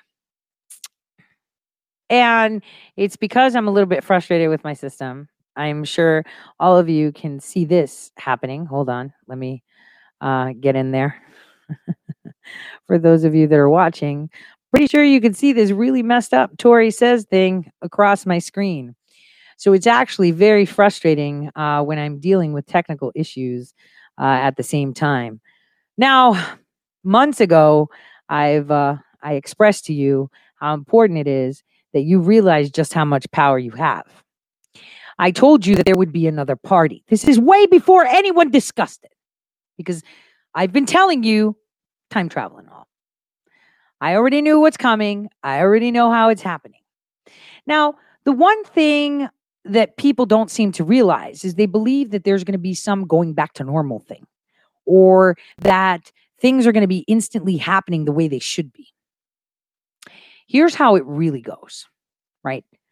What happens is that when you're empowered, have you ever been in a position where you're doing something so much, you love it so much, you feel so good, so empowered because things are going your way? You know? How do you feel when you're in the pocket? When you're in the pocket of doing something, right? Either that be art, cooking, or you're completing a task like building a house or your shed or a doghouse, right? You're in that pocket and you feel so good. Like I said, at the end of February, you're going to see how everything feels so good. You're in that zone. And the zone that we need to get into is that we're in control.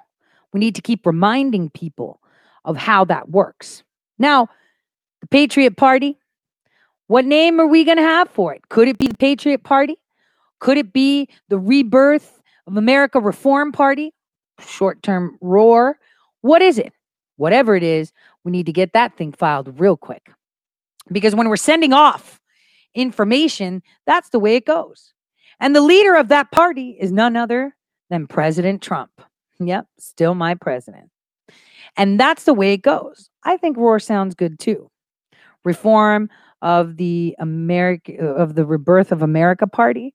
I think that's really good. Because our nation was born in 1776 and it was destroyed the next day. They already had plans. This is 1776 2.0.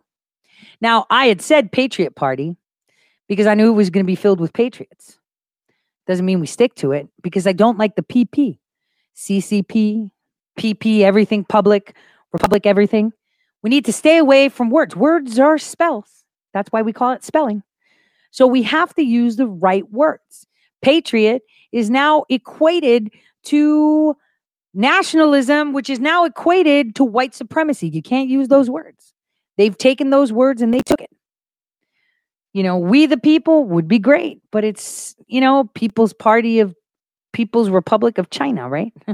You have to remember, they use words that are good for evil and evil words for good. The rebirth of American Republic. I like that. ROAR. The rebirth of the American Republic. I actually like that. The big ass lion, because that's what our president is, a lion. He came in hard as ever and he shocked the world. And now you're watching them dismantle everything he did. But, you know, everyone's starting to see, damn, if there's a new Patriot Party, I guess a lot of people are dropping the GOP. How many of you are getting emails like crazy? I get at least 20 of them a day from random people. Give us money. GOP, here's a notice.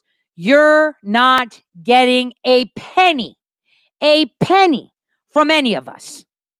Ronna McDaniel was the RNC chair. We yelled, we screamed, we exposed her and her spy, and you fucked up. Guess what? You don't see a penny. You are no different than the Democratic Party. You're a uniparty. You get $0. $0. We're creating our own party, and we're going to be giving the money straight to the individual. Straight there. We don't need campaign financing. We don't need any. Hey, are you running? Run yourself the way you want. People will just donate to you freely as a gift. on your own dime, dude. We're giving it to you. That's what's up.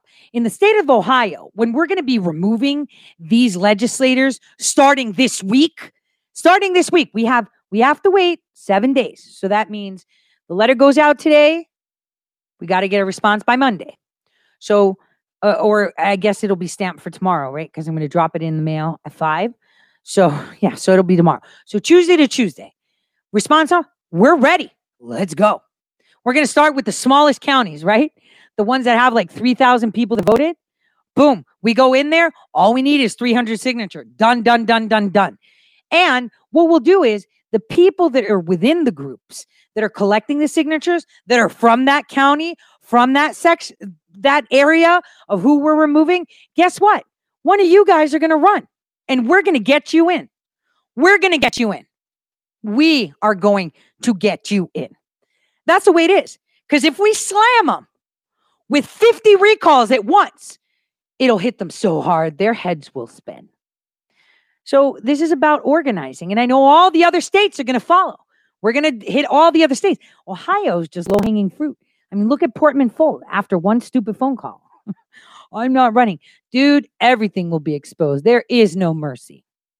And if you think, you're a problem, wait till you see what I got coming out on the First Sun.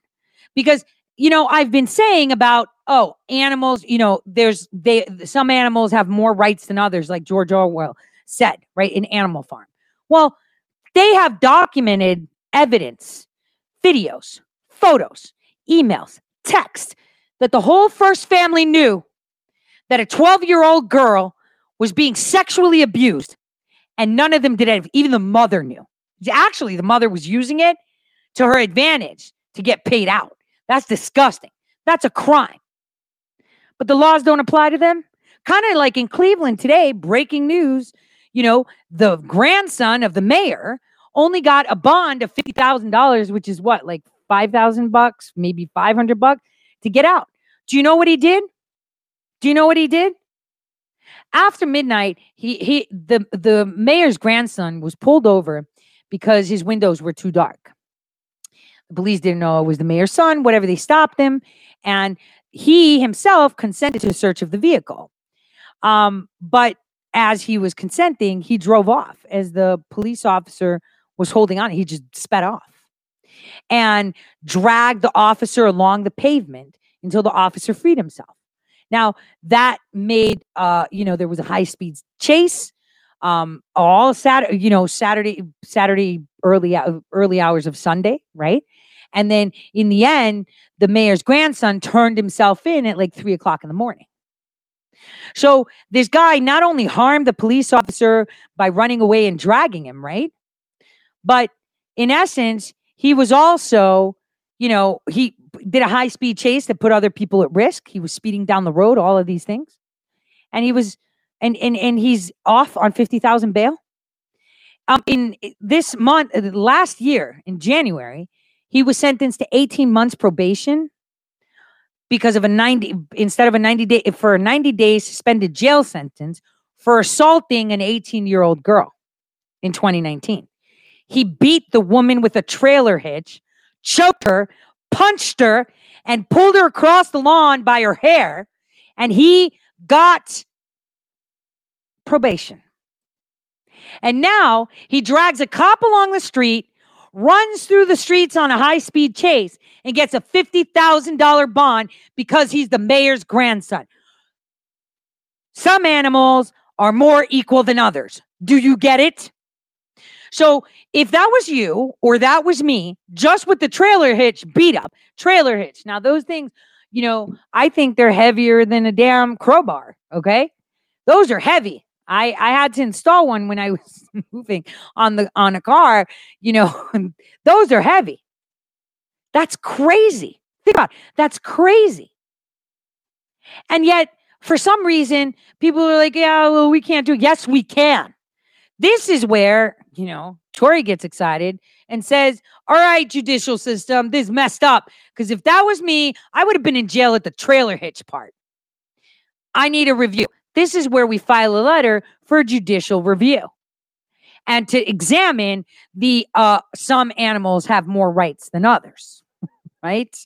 So that's pretty interesting. Now, in the meantime, while we're all talking about throttling of free speech, right? Now we have Twitter putting out this new thing called Birdwatch, where people can fact check tweets and tell people if they're helpful or unhelpful. Just a faster way of crowdsourcing to ban you from their platform.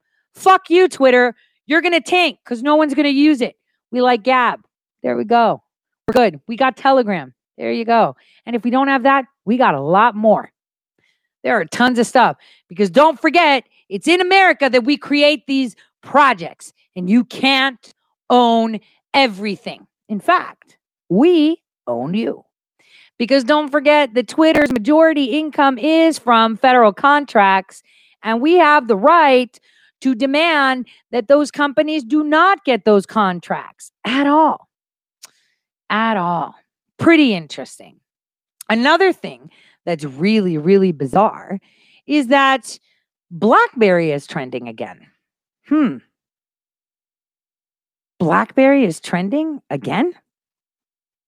What's going on? Don't know. You tell me. Speaking of Blackberries. So there's a lot going on, a lot that you don't see. And while people are telling you the president is working on this, president is working on that, what you guys need to be focused on is what you're doing. Don't look at what everybody else is doing. Don't look at what the president is doing. You know, obviously, when he speaks to you, he will, because you always go silent when you're busy. Okay? Always go silent when you're busy. But what you need to focus on is you. What are you doing for your community? You're not the underdog. They are. You know, a lot of people look up to other people. I see in the chat, oh, look at Jack Posobiec. Jack Posobiec was a PAO. That's a psyoper for China. And yet, for some reason, you think he's going to forget all his training, right, of being a psyoper for China, and he's going to be dead honest with you. I mean, I can't wake you up. I don't want to call you out either. And I don't need to point things out. You should use your own discernment. You should always know how to trust your gut. You should always know how to sit back and listen carefully. Public affairs officer, that's what a PAO is. It's a fancy word for psyoper. So it's like, you know, it's like I don't spoon feed people. And the fact that many people want to be spoon fed is the problem. You should want to know these things yourself. You should understand exactly who sits where by now. Because if you don't understand where they sit right now, I would highly suggest to just not pay attention to any of that and focus on you. That's it. Stop saying, I listen to this. Oh, did you see this video? So-and-so foretold so-and-so this. Focus on you. Why are you focusing? Focus on truth. Naked truth. The way it is. Not hints. Not anything. Naked freaking truth. Naked truth. Naked truth is, I told you who unmasked Flynn in 2018 before anybody had the list. Nobody was paying attention. Why? Because what was the statement? Your ears could not hear me. You did not have the ability to hear me. So those of you that are listening now, you should be paying attention to the words that I'm telling you. Focus on yourself. Listen to no one. Don't even listen to me. No one. Focus on yourself. Stop waiting for some hallelujah. Stop asking, confirm this. Tell me about so-and-so. Stop it. Focus on you. Focus on you. Focus on you. And everything makes sense. Then you can see everything. You can't see anything if you're wearing it with so-and-so's glasses, so-and-so's words, so-and-so's tweets, so-and-so's articles. Focus on you. That's it. All you have to do is focus on you, and then you can see everything. You can understand everything. That's all. You need to trust your gut. You need to start listening to that inner voice that tells you exactly what's right and what's wrong. Because no matter how many times someone is explicit with words, explicit with truth, kind of like the saying goes, I couldn't see it until I believed it. So the question is, do you believe in your gut and what it tells you? Can you think of your own self? I mean, right now, our state of the union is such a hot mess. A hot mess. Many people are poisoning you with, if we pivot away from the GOP and we create a new party, it'll just give more votes to the Democrats. No, it won't. No, it won't. The Democrats had diddly squat for votes anyway. They had absolutely nothing, which brings me to, let me share this with you. Hold on. Let me find it. All right. So today, the DDoS attack, of course, was thanks to this article, which is President-Select Biden. Now, obviously here I'm showing you corporations that propped up this election. But what was interesting in this is that, I was trying to give you guys, hey, when we all think alike, and no one is thinking. You got to think. But key here is this. Look at this. Possible illegal votes, 254,000. Biden won by 10,000. So no one looked at this? Possible illegal votes, 600,000. He won by 11,000. Possible illegal votes, 446,000. He won by 154,000. Possible illegal votes, 220,000. He won by 33. Possible, look at that. Look at that difference. Trump won by a landslide, and nobody is paying attention to the key numbers and looking at them as facts. Now, this is a report that Navarro put out about the Immaculate Deception. He put out the voting irregularities, the illegalities by category, by state, showed the margin of error and victory was over 24 times the amount. 24 times. 24 times more, which means he definitely won. Yet they stole the elections right in front of your eyes. Nobody cares. Like I said, 51 more times, 2.8 times, 6 times more, 12 times more. All of this, 26 times more, 10 times more. Look at that margin of error. These are all these citations. This is all raw data. This is all truth and factual data. But like I said, 2021 is the year of disappointment. Disappoint finally showed up in the early 16th century. Although the prefix dis in disappointment, as usual English means not, the story of disappointment is more than just a simple negation of a point. In its various senses, the source of disappoint was the French désappointer, which meant specifically to undo an appointment, to deprive an appointment, office, or position, to remove from an office that had been previously granted by official power. Disappointment. If you have the power to appoint a president, do you not have a power to remove them? Does that mean you have to wait? Does that mean you have to sit and wait until the next election comes along? Like Portman's like, don't impeach me, don't remove me, I'm just not going to run again. No, dude, we're not only removing you, we're confiscating all your shit too, because you made a crap ton of money on the backs of Ohio residents, on federal tax dollars that you stole. We're taking all of it back. So here it is. Disappointment. So the last question on my article is, how long will this regime be allowed to rule? I don't know, my fellow Americans. That's up to you. How much work are you willing to do to fix this? It doesn't take a lot. I mean, think about it. Imagine if all of us right now that are alive right now together, I can see 8,500 of you. And I know that this is going further out to places that I can't see the numbers on. If all of us descended in one state, gathered the signatures, we'd be done in a day. And like I said, we're going to start with the smaller counties, middle counties, whatever. But we're not going to file them one after another. We're going to file them all at once, right? We're going to make it so their heads spin. Something unprecedented. How many are there? 50. We're going to file all 50 in one day. How many are there? 20. We're going to file all 20 in one day. And then we'll just add the governor on the side. And we'll just add the Secretary of State on the side. We'll also have a backup for the AG of the state. We'll just remove all of them because we can. Because we can. So again, we're going to cause such a wave. It's ridiculous. Redunculous. So now the letter goes out, and this next week, all we're doing is profiling every single one of them, from money to associations to shenanigans to funding to cars to arrests to everything. Remember, we did get the House Speaker of Ohio indicted for RICO. We did that. That happened really quick. Holy Toledo happened too. Remember?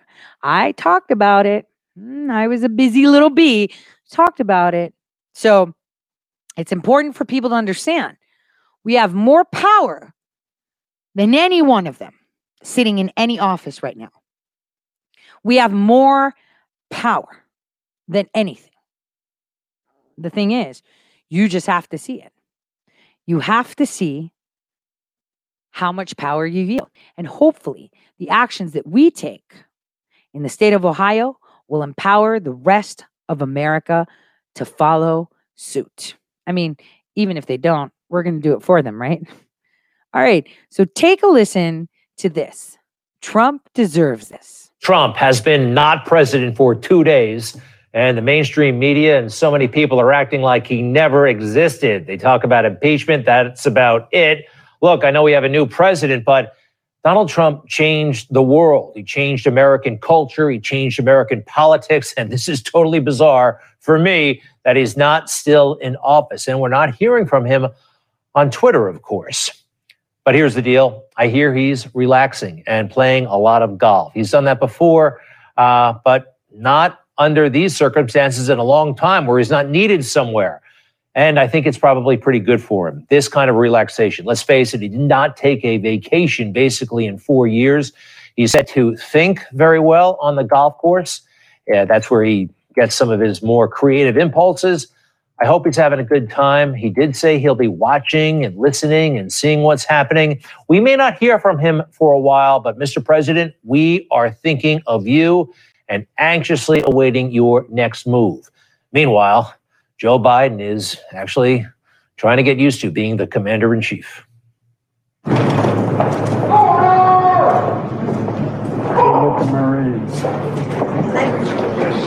All right, this video went kind of viral there for a couple of reasons. A lot of folks were saying, well, why didn't Joe Biden salute? Here's the deal. The Marines don't salute him. They're holding the door. All right, watch this. And when you're president, guess what? You outrank everybody in the military, of course. You don't initiate a salute to somebody who doesn't outrank you. All right, that's actually pretty standard. Donald Trump got all this down first day in office. Crisp salutes. And you'll notice here, the Marine is saluting him, and then he returns the salute. Just a little protocol thing.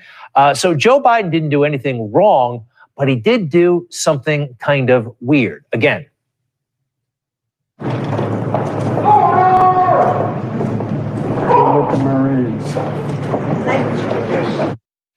Now, as to why he said that, I have no idea. I've heard the rumors that he had something in his ear, his mind, or whatever, told him to do that. I don't know what's going on there. Joe does a lot of things that are off, let's face it. By the way, why do I know this stuff about saluting? Well, I did my time in the Marines, 9 years active duty, about 11 in the reserves, and there I am with my buddies in my dress blues. Folks, people have been talking about the military a lot on Capitol Hill. Keep in mind my experience. I have not been as shocked as other people about these pictures. A couple of things here. Number one, I've slept in all kinds of places for the Marine Corps overseas and in worse accommodations than this, actually. But here's the thing that actually really set me off about the troops, Capitol Hill, and how they were employed. And I quite frankly think overall they are being used to drive a political message home. There's Nancy Pelosi with the troops on Capitol Hill, staging them prior to the inauguration because of what happened on January 6th. We know what happened. It was awful, should not have happened. But having these troops as conspicuous as they were and having the security situation almost over the top, quite frankly, They were trying, I believe, to convey a message that Trump supporters were thinking about doing something bad at the inauguration. They really wanted to, I think, exaggerate the threat, make Trump supporters look bad, try to associate all of us with those horrible things that happened on January 6th. And their effort, quite frankly, seemed very coordinated. We have more troops on the mall than we do today in Iraq, Afghanistan, and Syria combined. More troops in Washington than in wars overseas. DC is like a war zone right now with more troops than Iraq, Afghanistan, and Syria combined. There are more troops in Washington, D.C. than in Iraq and Afghanistan combined. You think they got a talking points memo on that one? I'm pretty sure they did. Again, to convey the situation so dire that Trump supporters are so crazy, you needed all these troops to stop something bad from happening.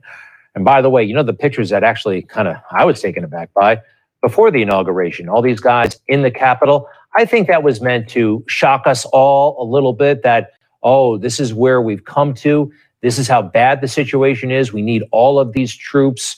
Again, what happened on January 6th was awful, and those responsible should be punished. But I sense that something political is happening here. Here's further evidence, by the way. Remember Senator Tom Cotton, Republican of Arkansas, when he wrote that op-ed over the summer? Because of all those crazy protests we were having, he said, send in the troops. One thing above all else will restore order to our streets, an overwhelming show of force to disperse, detain, and ultimately deter lawbreakers. And he was talking about the military. Guess what? Pretty reasonable idea. It's an idea that the Democrats actually made happen on January 20th when it served their purposes. When Tom Cotton came up with this pretty reasonable idea, you may remember all hell broke loose. The left-leaning media said, how could Tom Cotton have said that? It should not even have been in the newspaper. People were saying that it was racist, that it put Black lives in danger. Just an over-the-top reaction, even for just publishing that essay. Then Nancy Pelosi and Chuck Schumer just snapped their fingers, and it happened. Again, military, they're great when they are protecting Democrats. They are a menace when they are protecting Donald Trump or private businesses that don't want to be looted.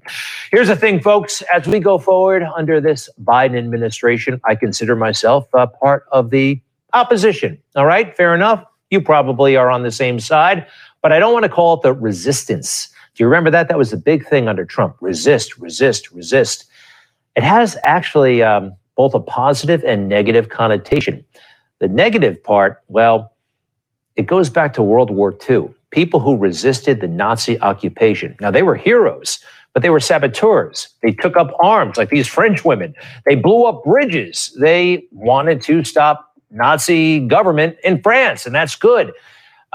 So here, I'm just opposing what Joe Biden says and does for the most part. I don't want to take down the systems of government, and neither do you. It's an important distinction that we on the right are sure to make. On the left, no, they just embrace resistance. Vive la resistance, right? Here's a problem. When you are coddled by the press, like the Biden people were, when you finally get power, you're really rusty because the press are starting to show signs of aggressiveness, and they're not ready. Why weren't President Biden and all members of the Biden family masked at all times on federal lands last night if he signed an executive order that mandates masks on federal lands at all times? At the inaugural Memorial, yes. I think, Steve, he was celebrating an evening of a historic day in our country, and certainly he signed the mask. No, the answer is some animals are more equal than others. Mandate because it's a way to send a message to the American public about the importance of wearing masks, how it can save tens of thousands of lives. We take a number of COVID precautions, as you know, here in terms of testing, social distancing, mask wearing ourselves as we do every single day. But I don't know that I have more for you on it than that. Talk about making it up while you go along. She doesn't know what she's talking about. Again, if they had a real campaign and reporters treated them aggressively like they do Republicans, I think she would have been better at handling that. I wonder if that reporter is ever going to be in the White House again. It gets a little bit better, actually. But as Joe Biden often talks about, it is not just important the example of power, but the power of our example. Was that a good example for people who are watching who might not pay attention normally? Well, Steve, I think the power of his example is also the message he sends by signing 25 executive orders, including almost half of them related to COVID. Wow. So he shows his power by signing executive orders. When President Trump was signing an executive order, they were all freaking out. Oh my God, he's a dictator. He signed 17 on his first day. What? Wait, but he's not a dictator. I mean, who needs Congress when Biden has a pen on blank paper and people just fill it in afterwards?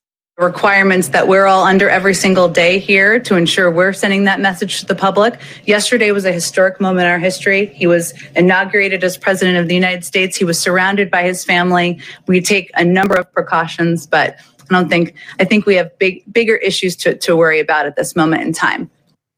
Wait a second. Wearing a mask for the first 100 days of his administration. That was the biggest thing. They kept on pushing that. Now they're blowing it up and saying you don't have to wear a mask when you celebrate. Is that what I heard? And what else did Joe say about example, like the reporter mentioned? And we'll lead not merely by the example of our power, but by the power of our example. Sounds great. But once again, empty slogans. A little while later, he signed that executive order. Everybody must wear a mask on federal property.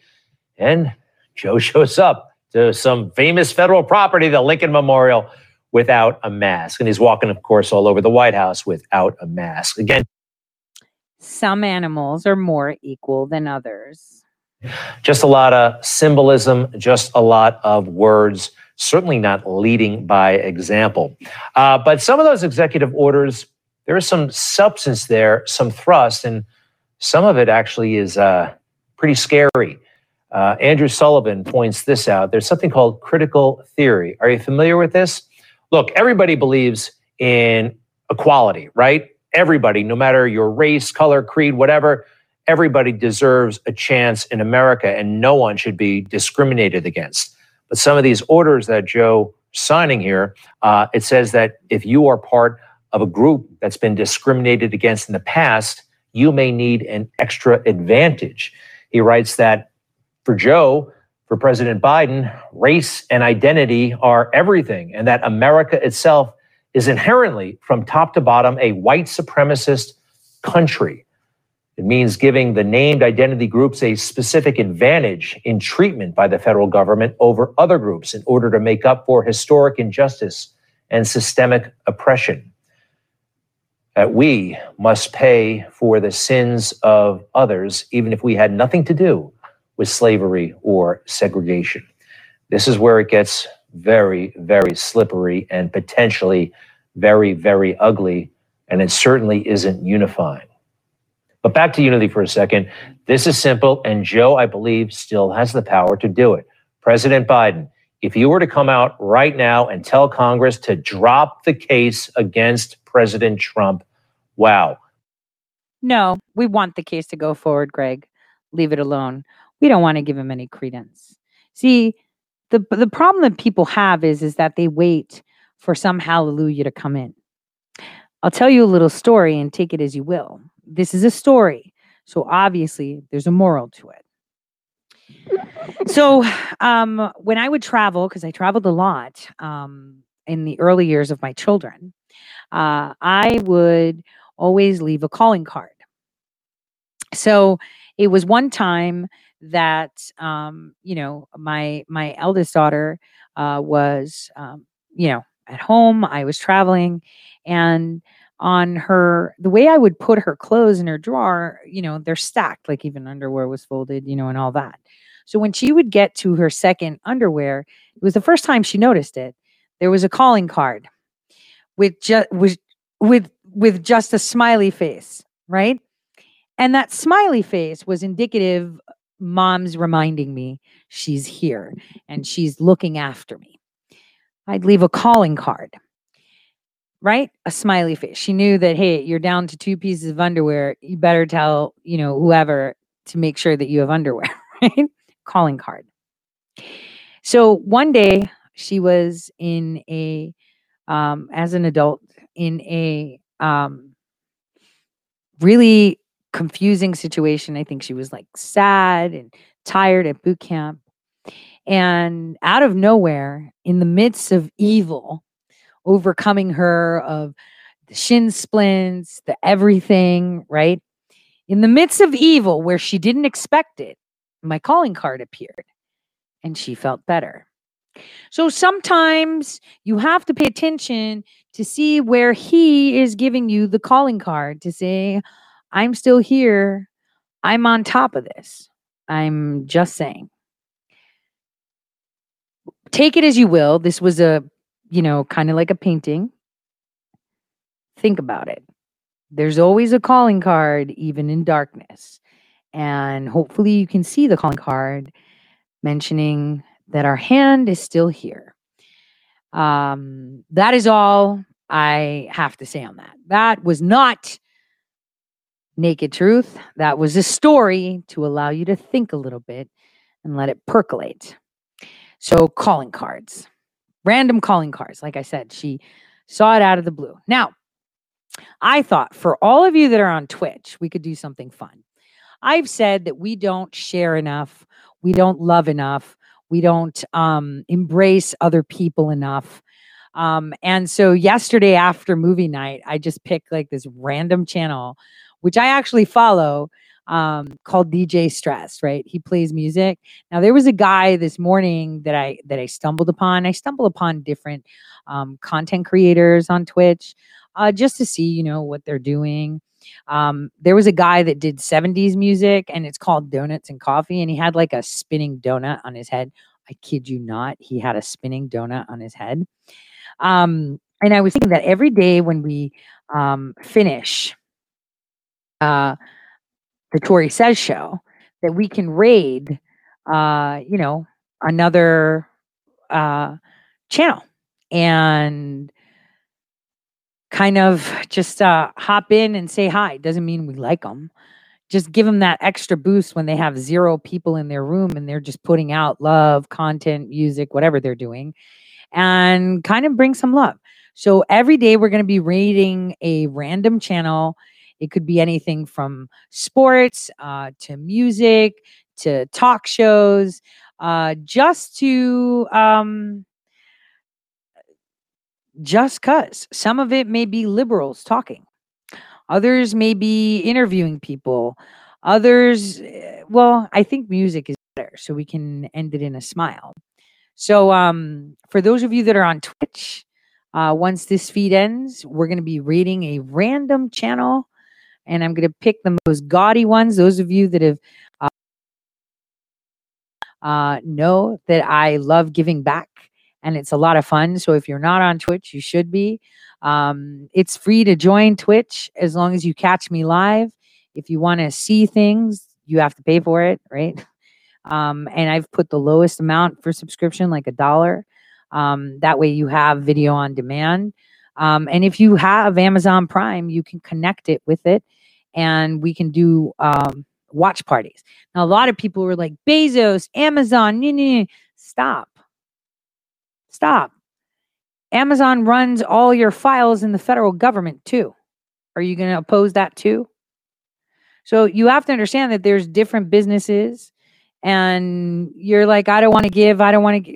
Look, I'm happy with it. I worked my tush off to make sure that it would be very difficult for them to remove me from here. DLive instantly, demonetized and removed everything, and they put me X-rated. Twitch hasn't done that yet. So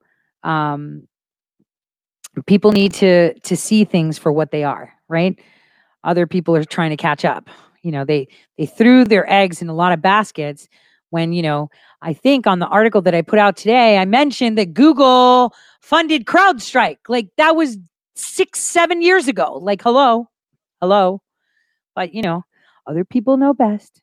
So what to look out for is changes that are happening, announcements that are happening, and look out for SCOTUS. Remember, that pops around on the 6th of February. It's already peaking with the emoluments clause, and there's a lot going on. And like I said last week, 8 days, well, it's next Monday, impeachment trial starts. That's pretty spot on. Friday, they're going to announce when. House and Senate, no need to work. We've got Biden signing executive orders left and right to show and yield his power, as they said. How long will you allow them to rule you? Well, that's up to you and how much work you're willing to do. So, on that note, I'm going to see you guys tomorrow. And for those of you that are on Twitch, we're going to be raiding soon. God bless everyone. Have a wonderful evening. And tomorrow, we're going to look at things from a global perspective. Because when you see what's happening around the world, you'll understand why everything here is so sequestered. Because you're not really getting news now, are you? There's nothing for them to talk about. They're just repeating things. And they're handling the Biden supposed admin with white gloves. Remember, what was it that they said with Bush? Because they're going to repeat it. You can't attack a grieving family. Remember that phrase. It'll be very important for the next 60 days. When the family's in mourning, you can't attack them.